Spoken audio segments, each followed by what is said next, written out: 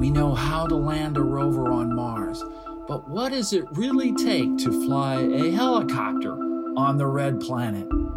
It takes ingenuity. Whenever there were difficult moments, what got us going forward was this dream of it flying at Mars. Hi, I'm Jim Green, and this is a new season of Gravity Assist. We're going to explore the inside workings of NASA in making these fabulous missions happen.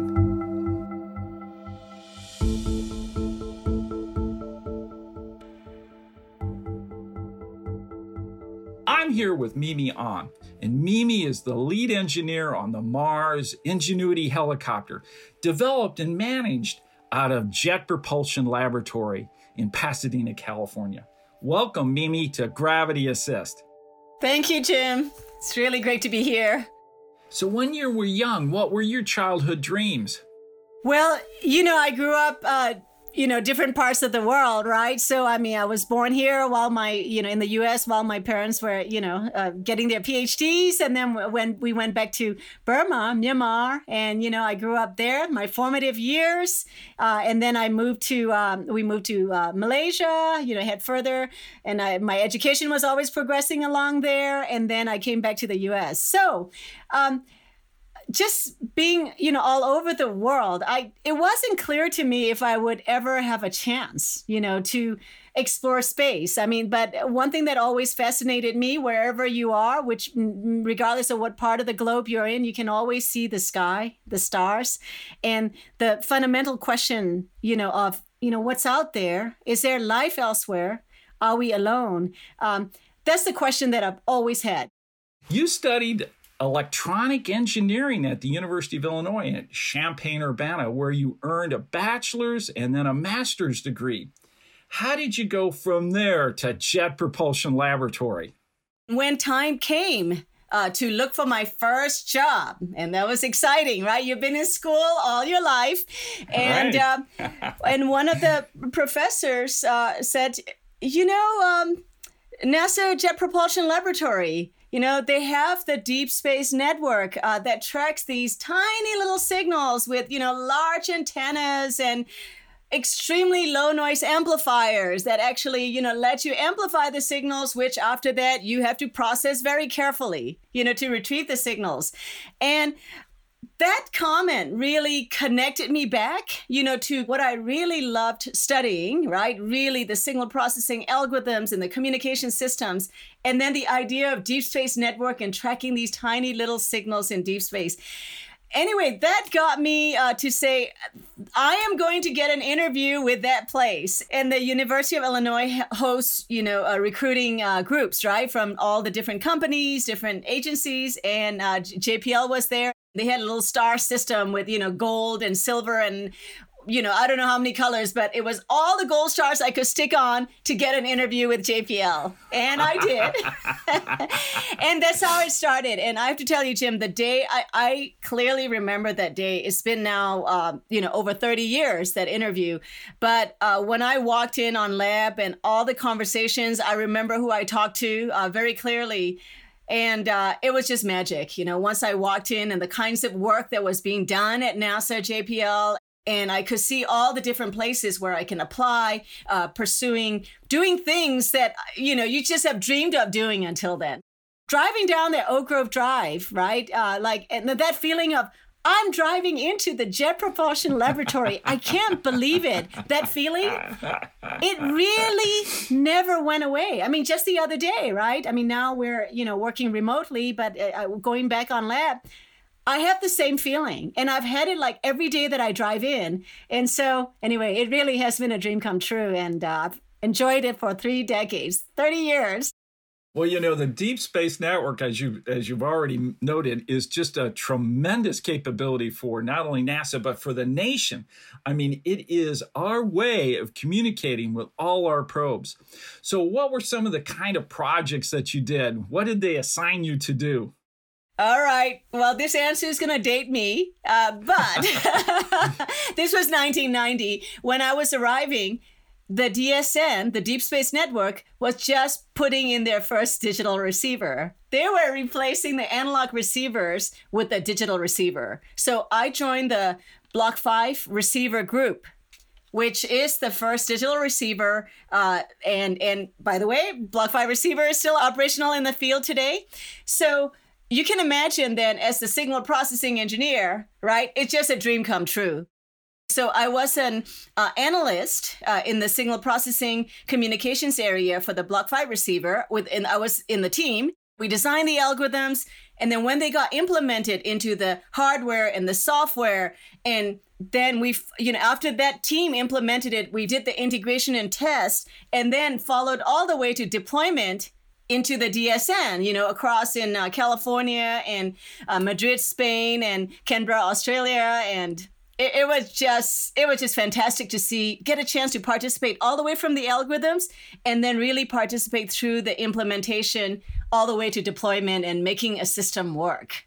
I've been to all the complexes, and I love the DSN. That was my initial home, so to speak. Yes.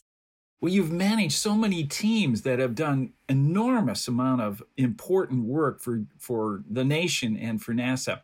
What's your secret in building these teams? Well, I think the first secret, I think you have to be truly passionate about the cause that the team is pursuing, whether in my case it's been the Mars helicopter or autonomous system capabilities for the future. It's definitely not a 9-to-5 job. And I really believe in having team members that believe and are as passionate as I am. And really, once you enroll them. So I always say, I'm enrolling you deep down to your heart. And people look at me funny, but I think after people who work with me after a while get what I'm saying. Because then what we do is I really also respect every person. There is no hierarchy in terms of importance of what you can contribute. And there is no hierarchy on how easily you can also bring the entire system down. I really believe in diversity, the technical diversity and the technical responsibility.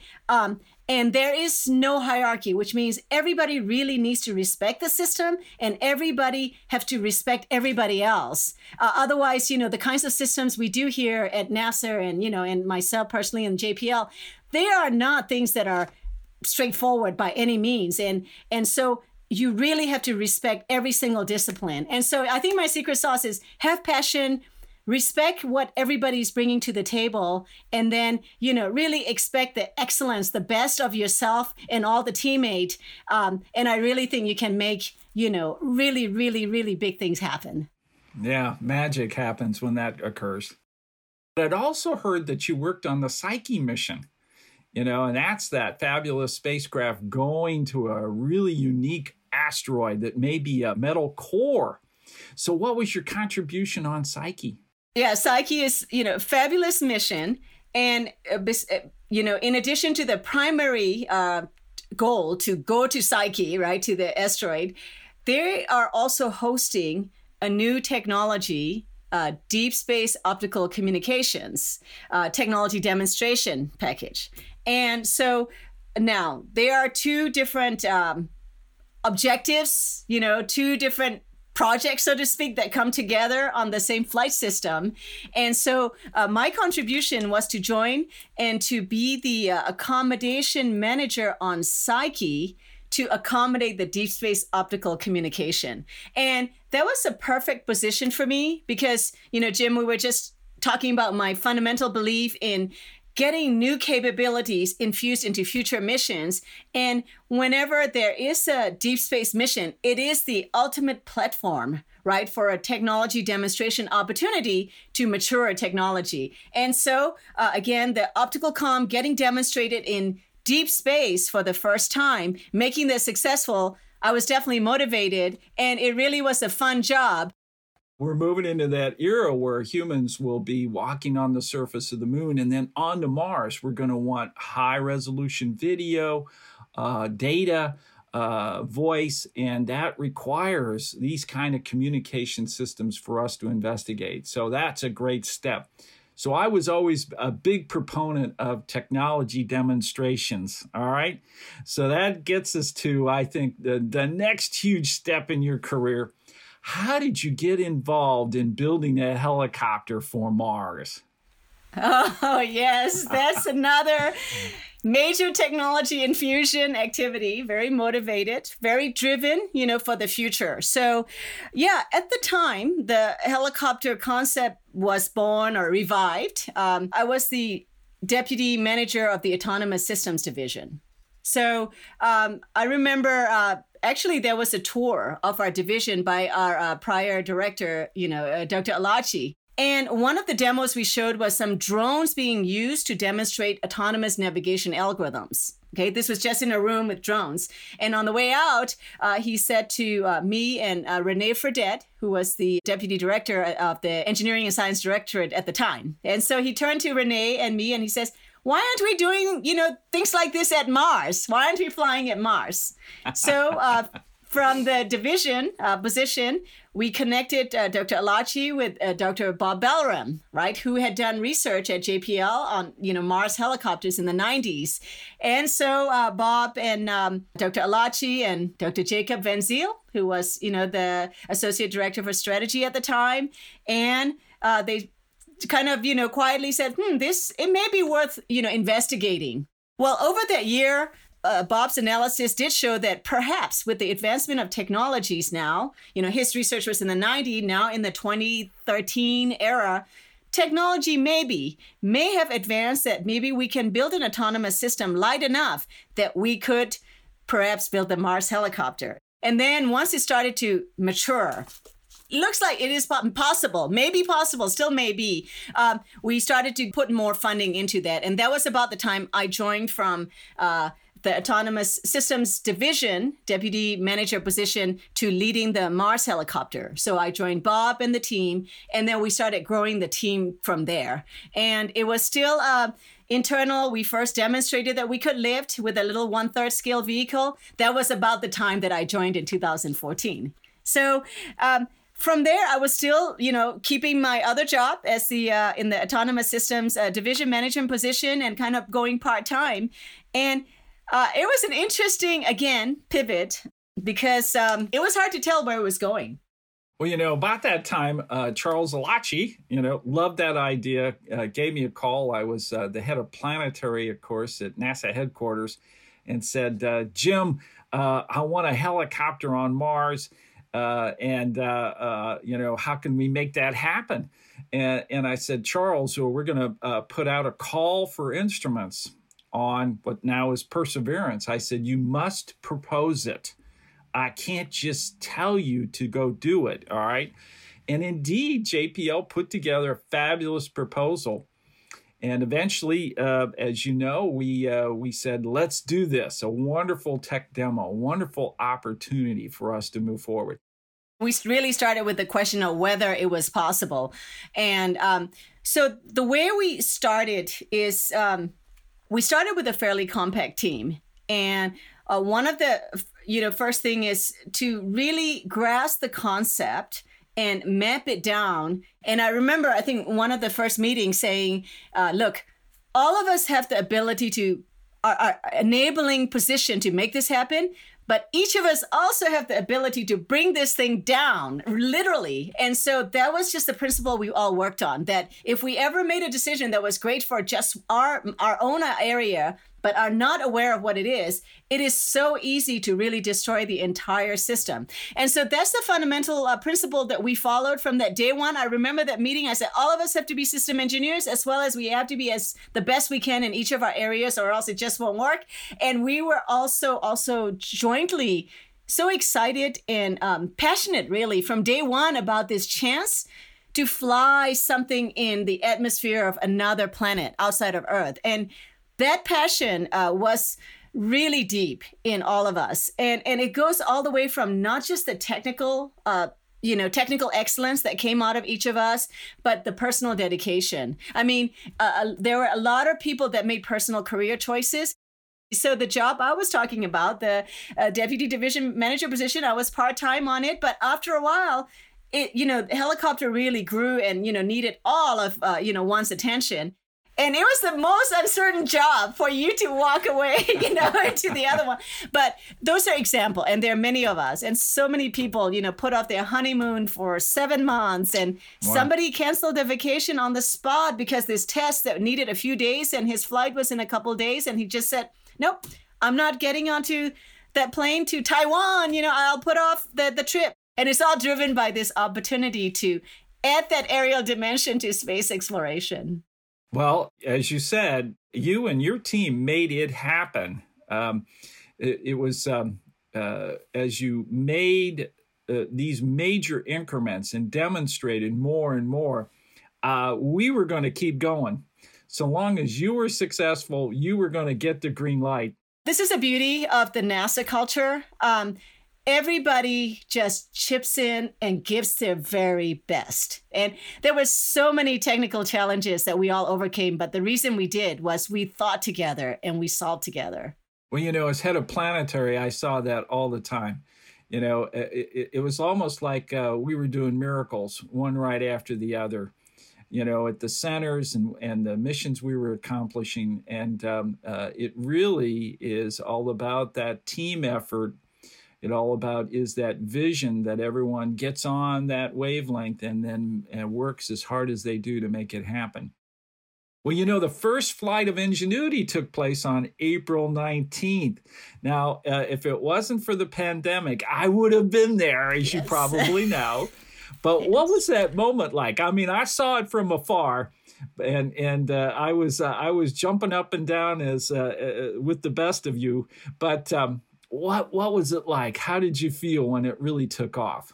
Oh, it was phenomenal, really. And the thing that I didn't realize until the days coming up to it, well, maybe I realized, but it really hits you, is you really had to be prepared for every possible outcome. So until that moment, right, you have, 4 scenarios, right, ranging from it didn't work, it didn't start flying and we have to try again, to it flew but crashed, to it flew and landed exactly the way you thought it would. And there is no way of telling where it was going to be because we've done all the simulation, we've done all the tests on Earth, and it really, should work, right? We had no doubt. And so that was a whole range of emotions that you're preparing for, right? And you have to, just be ready for everything. That's what engineering is, right? You analyze, you design, you test, it's going to work. But until you go over that threshold of really doing it, you don't know the results. So for me, it was really exciting. And they were getting hints. We were starting to get about, the event reports that were starting to come down, and they were looking nominal, right? Like, hey, it looks like it started up, right? And I think Havard and Michael were reading out what visibility we have. And we were starting to smile. But for me, the thing that hit it was that altimeter plot. Once I saw the altimeter plot that just shot up to the 3-meter altitude, and then very quickly coming down, I think that's the point I jumped up. I couldn't stay anymore. So, yeah, because at that point, you say, wow, we've nailed it. We promised NASA, right? At least one flight, right? So that was our 100% success flight. And whenever there were difficult moments, what got us going forward was this dream of it flying at Mars, right? And so really, for me, the most important flight, there are beautiful, much more challenging flights going on as we, that we have proceeded on with. But I think the first flight will be forever will be the most important flight. It was a dream come true moment, and not just even dreams, like, when you work for a reward, that's just like the absolute definition of a reward, right? In every dimension. It was indeed beautiful. I agree. Well, to me, as you move on to other flights, you also ran into flight number 6, and that was pretty exciting. Can you tell us a little bit about what happened? Yes. So flight number 6 was when we had a very long distance flight, right? And I'm trying to remember, about over 200 meters, kind of flight. And then at the end of the flight, we were making maneuvers, to turn and to take color pictures, to construct stereo imaging, and then in fact come back a little bit, about 50 meters back, and then land. So it's a very sophisticated, large distance, and then almost a little slight U-turn, and then to land. Well, at the end of the first long leg, right, we took some color image. We took a color image, and just the activity, the increased activity on board, triggered a time tagging issue on the black and white camera, the navigation camera. What happened was, because the onboard estimations were off, right? Is, where we were versus, what the camera time tagging it was telling, it became a ragged flight. And so the vehicle fought, these errors, because you're going like large errors and I have to be here, but I'm here. And there was a lot of confusion. So flight control stability margins were a stretch, but it's still it stays stable. The vehicle stays stable, and the vehicle landed. And at the end, it ended up within 5 meters of the targeted position. It really was quite a stress test. And it was great because it all did, work, and Ingenuity, again, it landed safely within 5 meters, which is fantastic performance. We really got a lot of really great data on the performance of our vehicle. So, yes. Yeah, so you ran into an anomaly, but indeed you were able to then overcome that and, as you say, learn an enormous amount from that. Congratulations. That was really exciting. For young ladies who have an interest in science, technology, engineering, and mathematics, and they all may be listening, what would your advice be to give them the gravity assist they need to step into your shoes one day? Oh, my advice? Oh, follow your heart. And I know it sounds motherhood apple pie, but it matters. I think it's important for everyone to really figure out what makes you passionate. Like, what do you want to make happen for the world, right? Or for, whatever. What do you really want to make happen? And it turns out each of us have different, callings. For me, it's first of a kind systems that answers big questions or big causes. Okay, so at NASA, it's first of a kind systems, and my passion has been, is there life elsewhere? Are we alone? And as an engineer, things that I can do to help make systems, that really will help answer the question. So for all these 30 years, I've been here. That's what's drawn me. Okay. So, but for you, all of you out there, right? The next generation, it will be your own quest that draws you. Okay. But you really have to find what really draws you.